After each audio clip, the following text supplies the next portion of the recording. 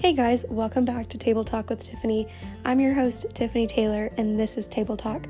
This podcast hopes to serve a purpose by being a virtual table where I can gather my friends around and we share stories of courage, inspiration, and faith. I'm so excited to have you joining me today. Let's Table Talk. Amen. Oh, Cassie, is sweet. You're the first one who we've prayed before. Aww. Podcasting, so that was really sweet. Yay. Well, yeah, let's just jump on in. Okay. So you and I know each other from a couple different circles, but we got to meet in 2013. I think so, somewhere around that. Yeah. So will you just take time and introduce yourself to our audience and what you're doing in this season of life? Yes. So my name is Cassie Schotanus. I'm 30 years old. I've been married to my husband, Alex, for 9 years this next week. This week? Wow. Congratulations. Yeah, thank you. We have 4 kids. We have 2 boys in heaven, 1 boy on earth, and 1 girl that's 7 weeks now here with us. And I am pretty much a full-time mama in this season, home with them, enjoying it. Yeah. How old is Judah, your boy? He is 2. He turned 2 in July. Okay. Mm-hmm. Oh, he really is as cute as can be. I wish that the people listening could see them. I don't want to promote you on the internet, but he's cute. He's our bright blonde hair, blue-eyed boy. And Alex and I both have brown hair, so I was shocked to see him be a little blondie. But yeah, and it hasn't changed. It hasn't changed. It's like platinum blonde. He really is so cute. Yeah. So the other day at breakfast, you were talking about how you and Alex are totally different from each other. Can you just talk about that and any lessons that you've learned in marriage? Yeah. So I'll give you a little background. Alex and I met at church and we were friends for a little less than a year first. And then when we started dating, our whole relationship was long distance because he was in Air Force basic training and I was in flight attendant school. So we could only write letters for the beginning of our relationship.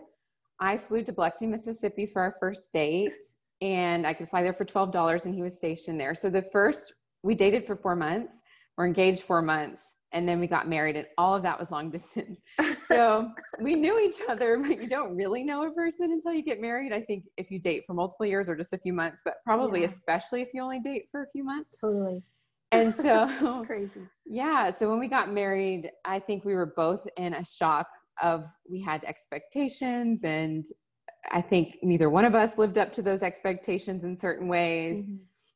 And we're very different. He's very steady and conservative, and I'm very much kind of like a roller coaster in a lot of ways.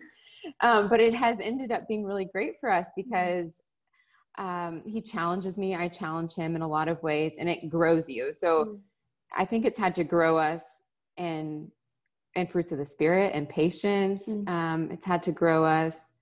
He brings a calmness to me that I listen to, that I think I wouldn't listen to from everyone, but that I needed that. Okay. And I think that's been beneficial for us in raising kids too. So God has grown us in a lot of ways with being very different. It's challenged us, but it's grown us in our walk with the Lord and with each other. And yeah. Yeah, I've only actually met Alex just a handful of times. Really? But I feel like I know him really well secondhand. And it's just fun, knowing you mainly and then knowing him. And I'm like, yeah, they're totally opposite, but opposites attract, right? Yeah. And I've heard the saying, who I met at the beginning of my marriage is not who I am married to now. Would you say that that's the case with you guys or no? I think we are very different now than when we first got married. So we started our marriage off in North Dakota, which is where he was stationed. And honestly, I didn't know where that was when I found out, and he didn't either. We looked on a map to see where the heck we were going. It's a lot colder than Texas. Yes. It would get to negative 45 in January. That's wild. But the Lord had a very specific purpose of why we were there. It was 23 hours away from our home. So we couldn't run home to mom or dad. We couldn't go to friends if we got in an argument. We really just had to learn togetherness, and him and I are very committed to one another. So divorce wasn't an option for us, and we don't want to be in a miserable marriage. So we were going to work it out. Yeah. What did you ask me? And mainly my thought was like, if you guys have changed throughout your 9 years, because you got married at 21, which is 24. Really a moldable year. Yes. You know, early 20s are really moldable. And yeah. So I just was curious, like how y'all changed over the 9 years. Yeah. So I think when we got married, us being in North Dakota, this is where I was going initially, but we grew a lot. You know, we fought like little kids when we first got married, and we just had to learn how to communicate well. We didn't know how to do that well then. And so I know for sure we've grown there in communication and changed in those ways. And we really needed that. I think our marriage, I don't know if we'd still be together or what if we started out here, but we definitely needed that then to start out there. And I think now being parents too, it's definitely helps us be better parents. That's so good. So good. So wise. As somebody who's single and desiring to be married one day and have a family one day, what are some things that you would tell me and people in my boat? Yeah. So one thing I learned, it took, I think, a hard way for me to learn, is that happiness, somebody can bring you happiness, but they can't be your happiness, and they can't be your number one. And I think before being married to Alex, I had idols a lot in relationships that I didn't realize I had until I was married to him. Oh. And so I learned after I've been married that God can only fill a God-sized hole. And I had that desire for love and, you know, peace and acceptance and joy and all these things that only he could fill, and no person can fill that. And I think once I learned that, it's just been so beneficial, because that can put a lot of pressure on a person, even if it's whoever that is, if it's your friend, if it's your boyfriend, if it's your kid, having them as an idol puts a lot of pressure on them. Yeah, totally. Yeah. And so, I think that's just good in general to know, like, that marriage can become an idol in singleness and marriage. And finding happiness. And so I think if you learn that in your single days too, and, you know, God, you know, I would say date longer, but that was God. Yeah. So you guys met, and then you had your first date in how many days? So we met and we're kind of friends for about 8 months to a year. Okay. And then went on our first date and dated 4 months. Yeah. Okay. Yeah. But everything was still long distance. Everything besides the friendship was long distance. Okay. Yeah. Because he lived where I lived before he went to the Air Force. Gotcha. Yeah. Okay. But I think if you have God, and I know you hear this all the time probably, but if you have God as number one, you know, it really truly is, it really truly is how it's supposed to be, and following the Spirit, because he gives us those desires to be married. That comes from him. So I think once I got so wrapped up in him and in love with him and trusted the Lord and seeing that he is faithful, then I trust him. And it's good if something, you know, if circumstantially, if something happens that doesn't feel so good, it doesn't change, you know, it doesn't change my core. It doesn't change that I know he's good, that he has a good plan for me, that he gives me these dreams and desires, and it's going to work out because I know his word and I trust what it says. And I think learning that as a single person is very beneficial. I think you've learned that. I don't know. I think I see that in you, that you are so wrapped up in him. Yeah. I would, as you're talking, I'm like, okay, got it. Okay. Okay. And I think, for me, I just have to wait on the Lord's timing. Yeah. And that can be hard, the waiting. Totally. Yeah. It is hard waiting. It's kind of like, it makes me think the Saturday before the Sunday, you know, that day in between when Jesus was crucified and when he was resurrected, that was probably a really hard time for the disciples and his friends and family to wait. And that was only a day. Right. You know? Yeah. They didn't know that the temple that he was talking about would be him, and that he would be resurrected. Like, Yeah, I love that about Jesus because he can relate to our humanity in that way. Yeah. And he'll use the weight, and there's so much growing that can happen in the weight. Yeah. But be encouraged because he does have you. Thank you. Yeah. This feels like it's turning into a ministry time for me. Come on, Lord. Thank you. Thank you. So jumping subjects a little bit. Yeah. Talking about the weight, and with your permission for the audience beforehand, I'm not just so abrasive, but between Judah and Selah, you had two? Before Judah. Okay. Can you just share your pregnancy journey with the prophecy in Africa, of course, with your babies in heaven, and just share with our audience, like, what does it look like to wait on a promise? Yeah. So Alex and I were married 5 years before we decided to try to have kids, which I'm thankful for that. Again, going back into only dating for 4 months. And I found out that I was pregnant at the springtime of 2016.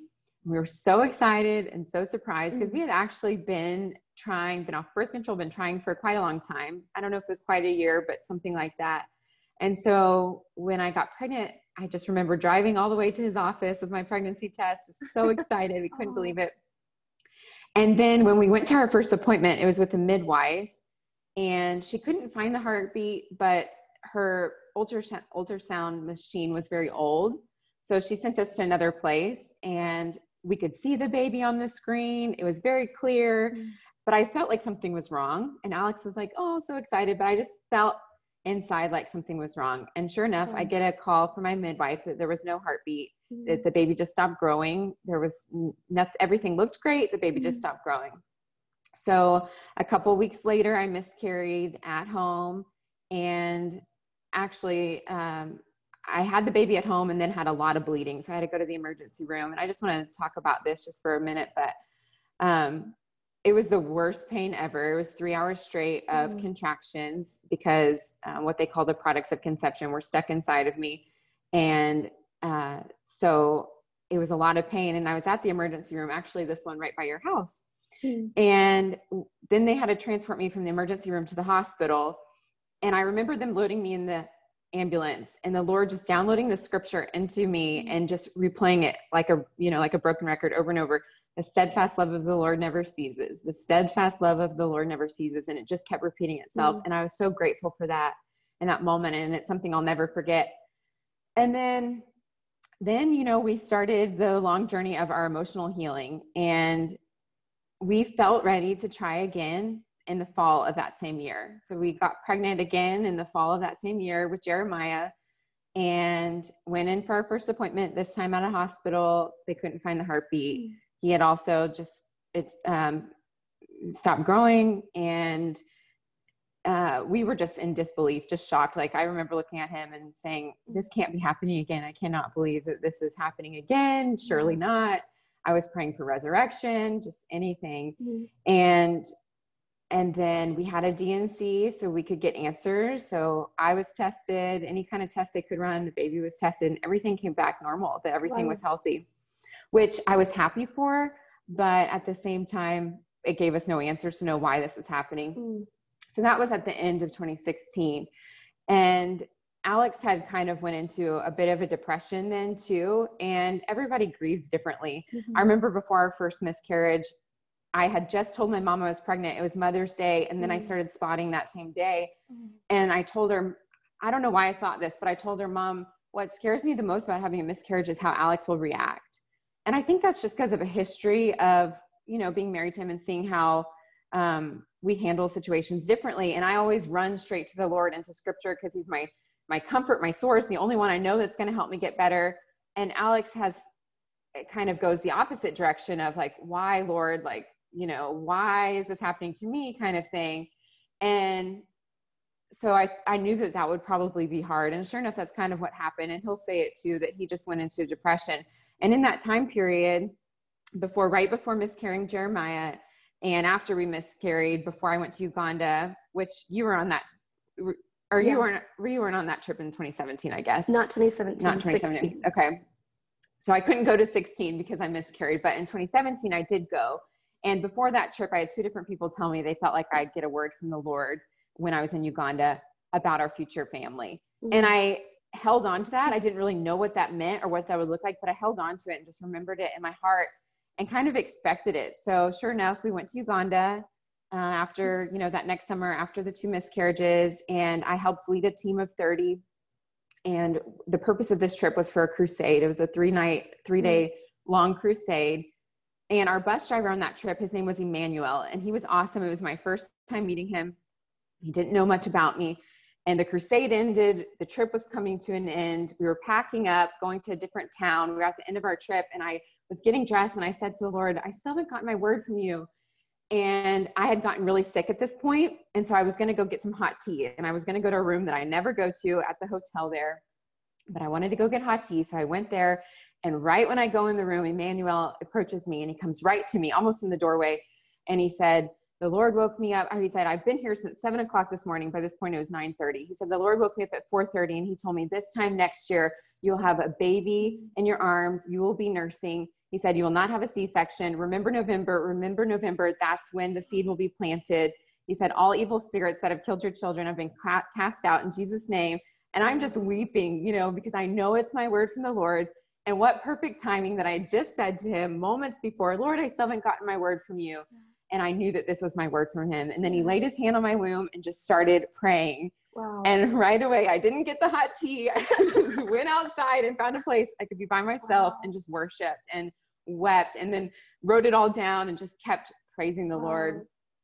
And I think God always has multiple purposes in most of what he does. And one of those was because he knew that I would be fearful when I were to get pregnant again based on my past. Mm-hmm. And I was so thankful for that word, because sure enough, just like the Lord said, I got pregnant in November. Oh my God. And Judah was in my arms in July, exactly the year later. I did not have a C-section. Wow. And in those early days of being pregnant, and even throughout my pregnancy, when fear would creep in, I just remembered the word. I set the background on my phone as Luke 1:45, blessed is she who believes. And that was talking about Mary that had gotten the word about being pregnant with Jesus. Yeah. And just remembering and believing that word, that it would come true, because I believed him. I knew it was him.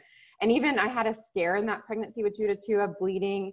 And, I was so terrified, but just remembering the word the Lord gave. And sure enough, it came to be. And so it's just incredible. I know that the Lord, uses that for other people, but also just for us to give us peace too. Mm-hmm. I'll never, ever forget that.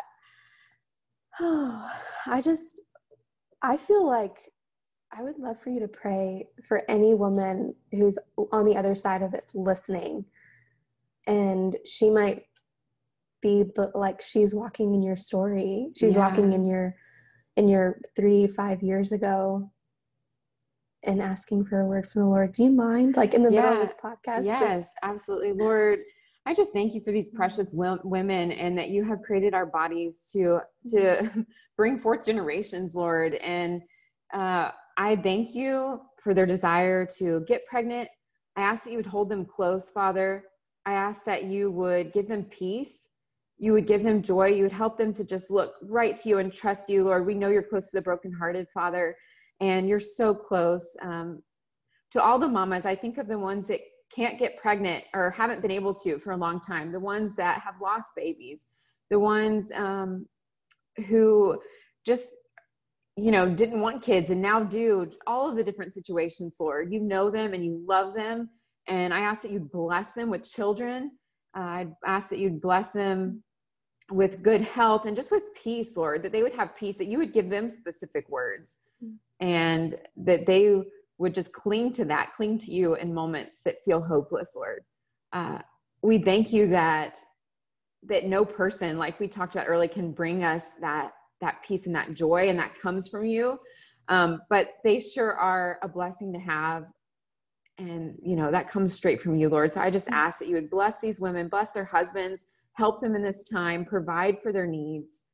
And we just love you and praise you for what you're going to do, Lord, in Jesus' name. Amen. Amen. Oh man, Cass, you're so joyful. You know, I'm just really, really shocked by who you are. Like, just the joy that you carry that's true and genuine and just real, you know? I've known that from the moment I met you. I thought, wow, this woman is just like so full of joy, and it's real, and she's true, you know. And even just talking with you more and listening to you pray, I can tell that your source is the Lord, that he is your anchor. Yeah. He is your place of refuge in good times and bad times, that he's the place that you go. I'm thankful he set me free, because I don't know that I always felt like that, or that I was always like that. And so I think it was a rough road for a while. And I'm thankful that, you know, like we talked about, being married to Alex really did help learning, you know, that it really does just come from him, the Lord, and he gives it to us. And I'm so thankful to be free, where I just have joy in him.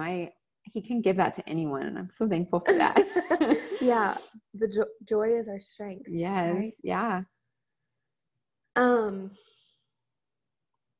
Is there anything else that you would like to talk about? I don't know why I thought of this, but my dad died, you know, 3 days. Well, the week that Selah was born. So she was born 3 days after his funeral. And it's been a rough journey since then, just walking through, because it was unexpected, walking through such grief, such sorrow at the same time as such joy of this little girl, which is also the Lord's blessing to give me her and his perfect timing, because she was born almost a month early at the same time. And her name. Yeah. And he had given me that name years ago. Really? Yes. And Alex was like, I don't want to name her middle name Joy. And I said, babe, it's what the Lord gave me. Wow. And now we see why, right? His so faithfulness. Perfect. He is just so perfect. Yeah. All his ways. Because I used to think it was Selah Grace. And then a couple years ago in 2017, I was reading in scripture and I kept seeing the word Selah and the word joy. And I said, her name is Selah Joy. And so now I see why, because 2020 has been a hard year for everyone. Yes. For everyone. It has. And we put our dog down in July, which was super hard. We've had him our whole marriage. And then my dad died, which was devastating. But joy can, despite of our circumstances, back to joy, we can have it. We can have it regardless. It's like what Paul talks about. He learned the secret of contentment in any and every situation, whether well fed or hungry, you know, and he was in prison when he wrote that. Yeah. But he was being real. He really had contentment, and we can have it too. Because this world is hard. I mean, elections, Corona, everything. And I think we have to take a step back from, you know, our phone screen, the TV, all of that, to really get in his word and look and let him give us that. Because don't you want it? I want it. I want that peace and joy all the time. Yeah, I think it's the only way. It's the only way, because we're from a different kingdom, living in another world. Yes. And part of the kingdom is joy. Yeah. And peace and righteousness. Yeah. And this life is but a vapor. You know, we always have hope. It's not, I know I'll see Isaiah and Jeremiah again. I know I'll see my dad and Hunter again. And that gives us hope. Yeah. And heaven has no tears, has no sorrow. Yeah.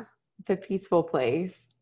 Yeah. I'm sure it feels so close when you have, well, it does feel close when you have people there and you look forward, and one day we'll look back and think, oh my gosh, those 95 years on earth, like what a vapor. Yeah. Look at our life now, and telling stories of what happened here and the ways that things intersected and the things that were going on in heaven and earth at the same time, and the plans that were happening behind the scenes of what we don't always get to see. Right. Yeah. I thought of, you had asked me this earlier, and I thought of it again, how to walk through someone that's been grieving.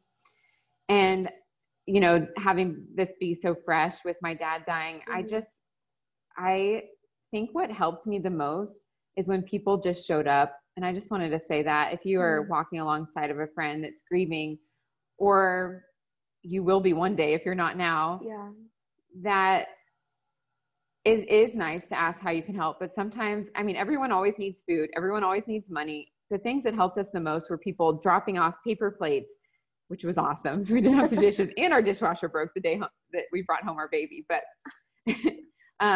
delivering meals, sending gift cards, that is just practical things to help people, I think, that are grieving, and obviously praying for them. It was such a blessing to have so many people praying for us, showing up at Dad's funeral, sending us cards, all of that. Because grief is messy, and sometimes people we don't know what to say to somebody. Totally. We don't know what to do. We don't want to say the wrong thing. And even in the miscarriages, a lot of things were said that were hurtful, but giving people grace too, because everyone has good intentions, I'm sure. Yeah, that's really good. I mean, thank you for giving the practicals, because grief is awkward and messy and terrible. Yeah. And I think with permission to show up, knowing that your friend will have grace, but you're here to wash the dishes, or I mean, I love the gift of paper plates, because we know that you're not doing them. Right. But yeah, that's good. Yeah. That's sending good. people groceries. My mother-in-law would just come clean, which was a blessing. I mean, who doesn't want a clean house, groceries, money? Yeah. And it just was super helpful. So practically that, and just knowing that it's okay to reach out to somebody. I think people telling me that they miss Dad and that they think about him all the time is helpful for me, rather than just not talking about it at all. Just knowing that I'm not alone, that other people miss him too, makes me feel good. Yeah. Well, somebody who, for me, I didn't know your dad. Yeah. But from what you've posted and shared, I feel like I know him a little bit, and I really admire him. Aww. So thank you for sharing publicly and processing the way that you are. Yes. Yeah. Cass, thank you so much for being on my podcast and sharing just truthfully and vulnerably about marriage and babies and grief and joy. I mean, just so many beautiful topics that I really feel lucky to have you in my life. And thank you. Just gotta trust the Lord. He's faithful. Yeah. Thanks for having me. This is a blast. Yeah, you're welcome. Thank you. All right. Well, oh, my last question. I can't believe I almost forgot to ask you. Okay. So, I love things that happen around the table. I love gathering, dinner parties, game nights, community conversation. And so the last question that I'm asking people is, if you could throw a dinner party without any budget and no restrictions, what is it like? So who's coming? What's the attire? Where are we? So fun. And it's funny because we're planning a 10-year anniversary party next year. Well, we're thinking about it. So I've been looking at venues and things lately. So my mind is kind of already thinking parties.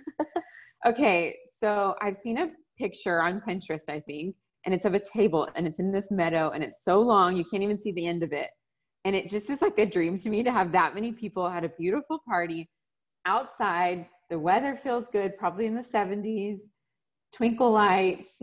I'm thinking charcuterie boards along the whole table. Yes. With everybody's favorite food, chocolate fondue. Ooh, yes. I don't know if you know the melting pot, but dipping marshmallows, everything, pineapple and chocolate. Music, dancing. It's funny because my mom told me earlier that she said, you never liked dancing growing up until you were married to Alex, which I didn't remember that, but I think it's just because I never felt comfortable dancing. I was like insecure with it, but for sure dancing now. Just a great time. No money. That's amazing. Balloons, confetti, all of it. Photos, everything. Yes. Your Enneagram 7 is coming out. You're like top of the 9s, just no limit celebration party all night long. Yeah. Nobody has to clean dishes. Nobody has to work. Yeah. That's a good party. Yeah. That's a good party. Yeah. I love that question. Well, I'm thinking about your meadow party right now in my mind. I'm like, oh man, what a dream. Right. One day it'll happen. Yeah. I don't think in Houston, but somewhere there's a meadow. Yeah. With cool weather. The perfect weather. 0 humidity. Oh. What a dream, right? The best food. What a dream. What a dream. All right, Cass. Well, thank you so much for this. It was a blast. Thank you, Tiff.